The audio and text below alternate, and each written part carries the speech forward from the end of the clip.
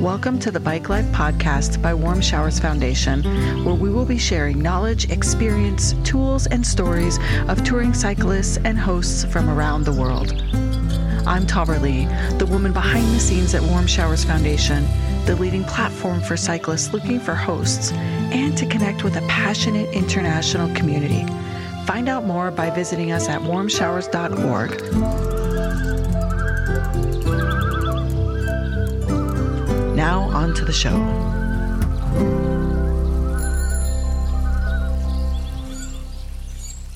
Imagine the beginning of the pandemic, the restrictions that we felt, which we all remember. And today's guest made the decision to cycle from Chicago out to the sea solo at 61 years old. She continues to share her story far and wide and has been featured in publications such as the New York Times. It really is my honor to welcome Jane Hertenstein. Did I say that right? It's Hertenstein. Stein. I know I meant to ask you that first. Hertenstein. Thank you for taking the time to speak with us. Thank you. So let's start, because I know you have a great big, beautiful biography of who you are and what you've done. And I would love for you to start with that, because I feel like it's worthy to recognize everything about you. So tell us a little bit more about yourself. Well, I lived in Chicago, as you mentioned. I was doing, community activist work, working at a homeless shelter in Chicago. And, everything was good. I had been there for many years. I had recently divorced, which was very sad for me. And I was still working through the grieving of that relationship, of course. And also, I'm a writer. And I have a lot of online presence and also articles and stories that have been in print publications. So quite a few, though.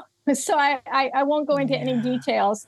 But I've also done workshops on something I've somewhat trademarked as flash memoir.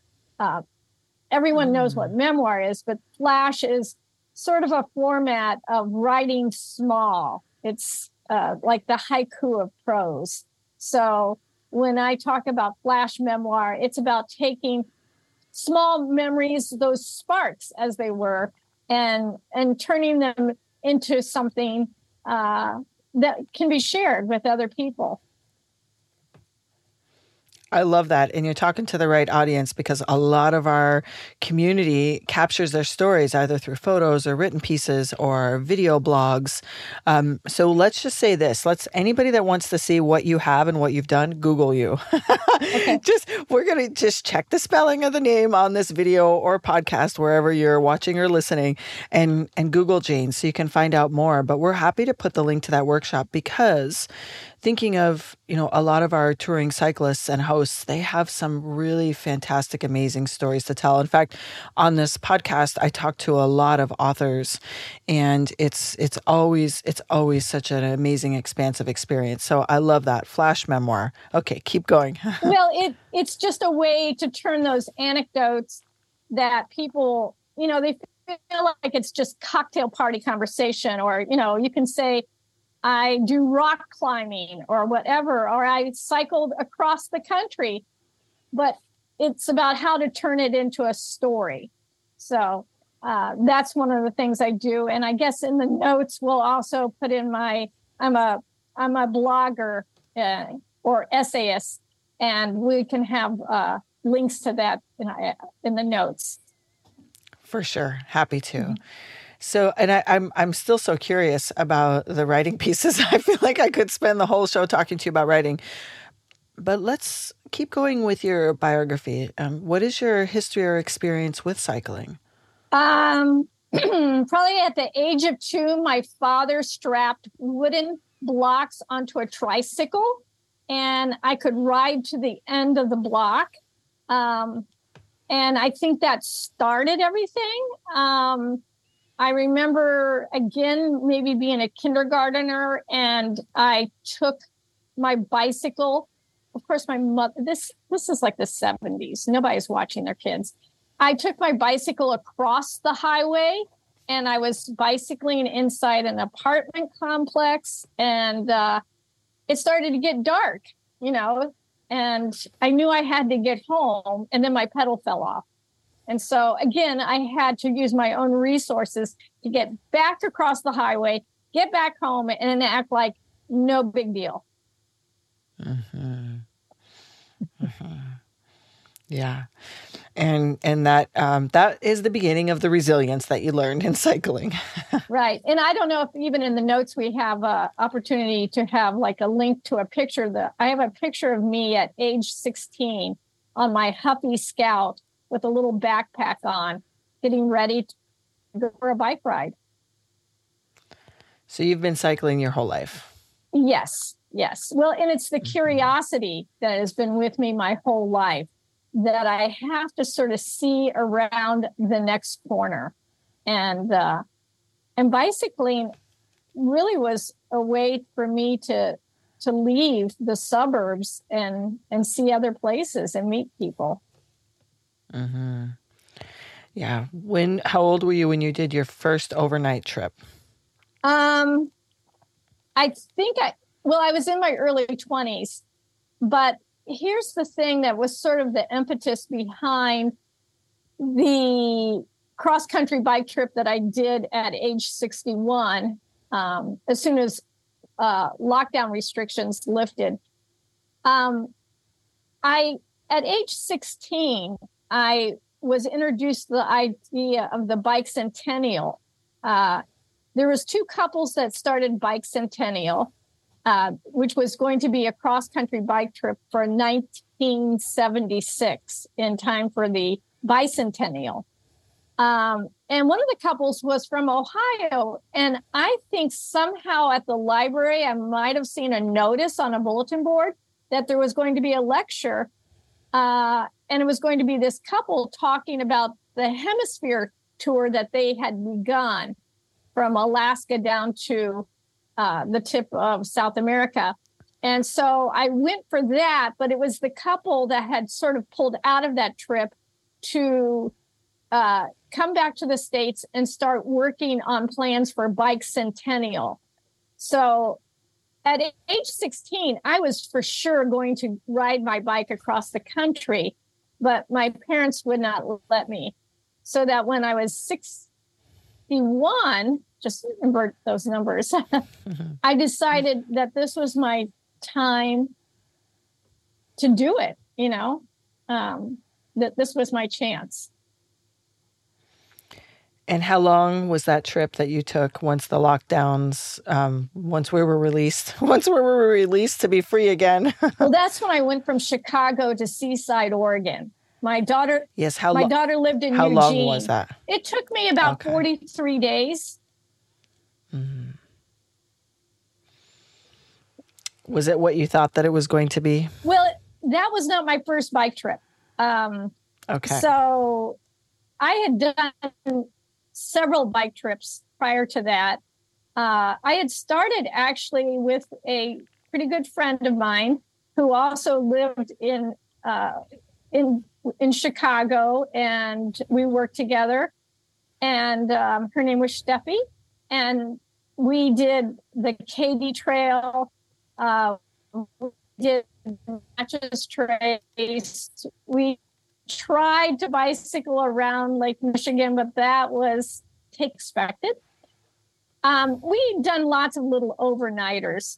And so I sort of knew what came with the territory. But then she moved away, and I thought that whole era of bicycling and bike touring might be over for me. And then I had visiting with me a German family. And one of the boys, Zoran, he said, "Oh, no, Jane, you can do this still." And I was like, "Really?" And then, I don't know, I typed stuff in online, and I found warm showers, and I found Crazy Guy on a Bike. I don't know if you're familiar with that diary platform. Yeah. And so I read different diaries of people who had done trips. And that's when I formulated taking my bike on the airplane and going from Chicago to Jacksonville, Florida, and then cycling from Jacksonville to Key West. And so that was my first solo one. And I think it was 2014. So your trip after the pandemic wasn't your first. It wasn't your first go around. Okay. And so how did you feel? Was that the first one, the one that you did through Florida? Was that your first solo? Yes, and that's where I really utilized warm showers because I'm okay with camping, and we can get more into some of the camping that I've done, which some of it has been stealth camping. My favorite, actually. But I felt in Florida that, I don't know, I was afraid of alligators. And I didn't want to be camping somewhere and get eaten by an alligator or carried away by an alligator. So I was able to camp at certain campgrounds and state forests, but then I also utilized warm showers. And several of the people I'm still friends with on Facebook, and one of the guys, he told me, well, he liked me a lot because he said, you came on a bike. And I said, well, yeah, it's warm showers. It's hospitality for bicycling, for bicyclists. And he said, no, I've had people come in their car with bicycles on the back. And he said, I come out of my house and tell them to keep going because I only take bike tourists. And I said, oh, well, yeah. He was surprised that you were actually doing the thing. Well, no, he was glad I was doing the thing. He wouldn't have taken me, even though he accepted me online, my request, he would have told me to keep going if I came in a car with a bike on the back. Interesting. Okay, I love this term that you just said, which is stealth camping. Tell us more. I want to hear about stealth camping. So it's not like I want to be illegal or not pay, but it came in very handy. Well, let me just explain. When I did my lockdown ride in 2020, where I went across the country from Chicago to Oregon, you were lucky to find a bathroom. Bathrooms were bolted. Campgrounds were off limits. And sometimes this didn't even make sense. It's like you could have an RV in a campground, but you couldn't have a tent in a campground because all the facilities were locked. So, of course, I'm not going to pay $17, $27 to not have a bathroom or a shower. Right. So what happened? And also, I know from reading about Bicentennial and people who do these cross-country trips, a lot of times you can stay in county parks or wherever. And so there is, I think, here in the U.S., it's not like in England where they don't really support, just camping anywhere. And I'm still not saying you can camp just anywhere, but a lot of times I gave myself the freedom that if I got really tired, if it was getting dark, I could always just look for a spot and pull over. And I had different, thresholds that I would look for a spot. And a lot of times it was county parks. So it wasn't like too out of the ordinary. And the best places are the county parks that have a pavilion and also have like electrical outlets. So I could recharge my device and get up the next morning and go. Did you ever have an instance where you were camping stealthily and got caught and told to move along? Yeah, with Steffi, actually. We were in a little park, and I had done some online investigation, and I knew there was a campground. We just couldn't find it. It was getting dark. So, we just camped by this little lake. But in the morning, like a warden came in his truck and he's like, oh, you got to take your tent down. And I'm like, okay. And so we're tent down, and he wrote out an ordinance. And I said, "Oh man, is this a ticket?" And he goes, "No, but if we find you again, then you will have, to show up in court." But I was like, "Okay, you're never going to find me again." Yeah, right. And so some of the rules of stealth camping, especially if you're in a place that probably hasn't supported camping, at least on a sign, is to, set up a little late and break camp very early so that, it looks like you're just having a picnic instead of a camping experience. Right, right. Today's episode is brought to you by BikeFlights.com, the leading bicycle shipping service and bike box supplier for cyclists. You'll enjoy low costs, excellent service, and on-time delivery with every shipment, and you get preferred handling for your high-value bikes, wheels, and gear. As a brand built around a love for the outdoors, they are committed to reducing environmental impact, and every Bike Flights shipment is carbon neutral. Join the nearly 1 million cyclists who have used Bike Flights to ship their bikes, wheels, and gear with confidence since 2009, and see how easy it is to book, manage, and track all of your shipments. Visit bikeflights.com/warm showers today for more information and to book your shipment. Now back to the show. So let's go back to this journey after the pandemic. Obviously, you were a different age when you did that most recent trip, assuming that's your most recent trip. Have you done a trip since then? I've done little ones, but I'm actually fixing to go to Germany in 2 weeks to cycle up the Rhine River. Amazing. Is there anything about touring solo right now that you think about differently because you're solo? Well, when you say right now, I guess we would have to point to my age. I'm going to turn 65, and maybe it's just would have happened naturally. I get a lot more of that trip protection insurance. And I got sort of a package health insurance thing. I mean, right. Actually, when you're overseas, it's not crazy like here in the U.S. But nevertheless, I don't want to have a head injury somewhere and not have, at least in my wallet, a phone number that I could call for insurance and stuff like that. Right. So right. It to me, it's not a lot of money for right now, especially now with even a resurgence of a COVID variation that, there's so many reasons you might have to cancel a trip. So that's one thing that I probably have now that I didn't have in, 10 years ago when I was touring. Right. Yeah, and that's actually a really important piece of advice. Not something we've talked about a lot on the show is health insurance while you're traveling. That's a really good tidbit for people to take away. So I want to move into outside of that, because you're a writer and you've done these long tours. Have you taken your tours and turned them into written pieces? And is that how you were featured in the New York Times? Was that about your cycling? No, that came as an offshoot. I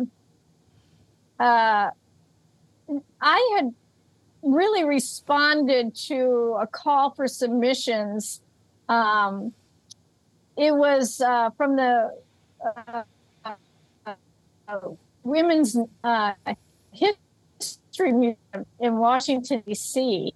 They had asked for journals or representation of work from women telling a story during the pandemic. And because they realized that just like first line responders, women were really, whether they were in the medical field or not, or teachers, that a lot of them were working through the pandemic. They didn't have, an option not to be working during the pandemic. And so they wanted to hear stories of women during the pandemic. And, it brought to mind to me Anne Frank when she had heard the call from one of the cabinet ministers in the Netherlands that they wanted to they knew the war would be over. They knew one day this thing would be over for World War II. And so they wanted documentation, historical records from their own citizens of what it was like to live through, this war. And of course, she had a perspective of, starting her diary and then going into hiding. And then also, the aftermath of the diaries being found and the pages collected and eventually published by her father. So I sort of thought these historical records, of course, will be of interest to the Women's History Museum. So I submitted blog posts that I had done, things like that. And so I guess a reporter from the New York Times was interested and asked for excerpts of what the museum had gathered. And mine was part of that project.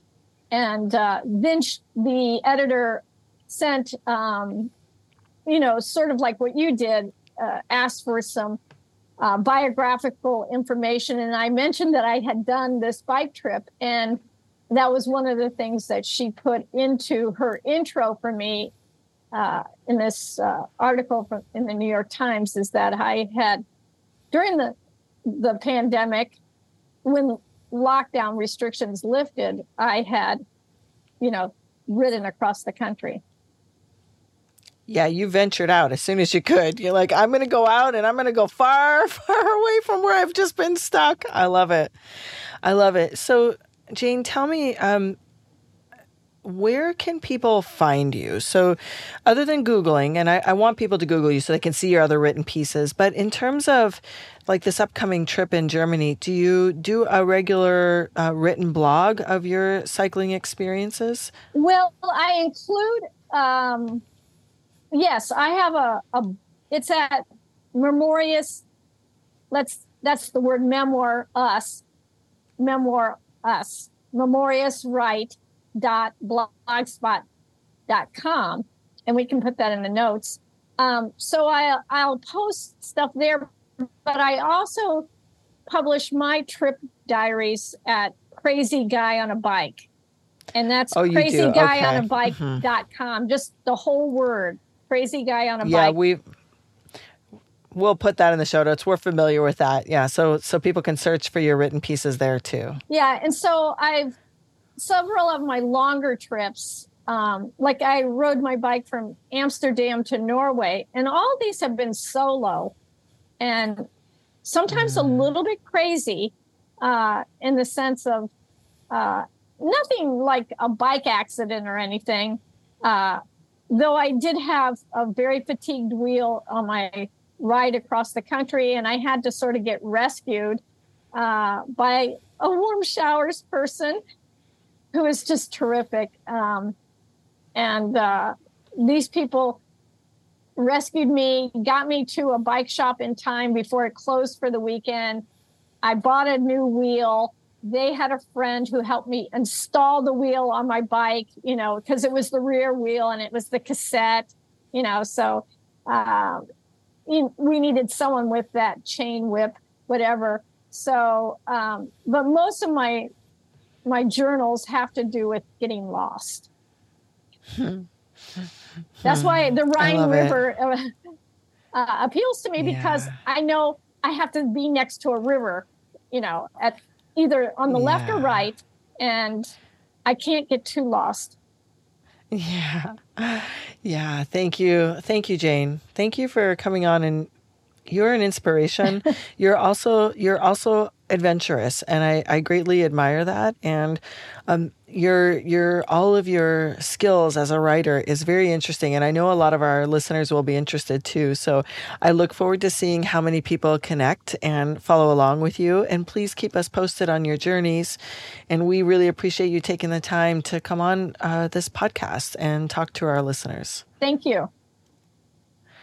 Thank you very much. And folks, make sure you check all the links in the show notes to find Jane and Google her. Google her so you can find out all of the different workshops and things that she has available. And also, if you are listening to this on any of the podcast listening apps, make sure that you give us a rating and review. And if you're watching this on YouTube, make sure that you subscribe below so you can meet more of our guests and the community members at Warm Showers like Jane. Thank you, Jane. Thank you. Thank you for joining us, and we hope you enjoyed the show as much as we enjoyed making it. Wherever you are listening, please leave us a rating and a review as it helps us reach more cyclists and hosts around the world. Visit us at warmshowers.org to become a part of our community, or on Instagram at warmshowers_org. If you would like to be a guest on the show or submit a question, please make sure to email us at podcast@warmshowers.org.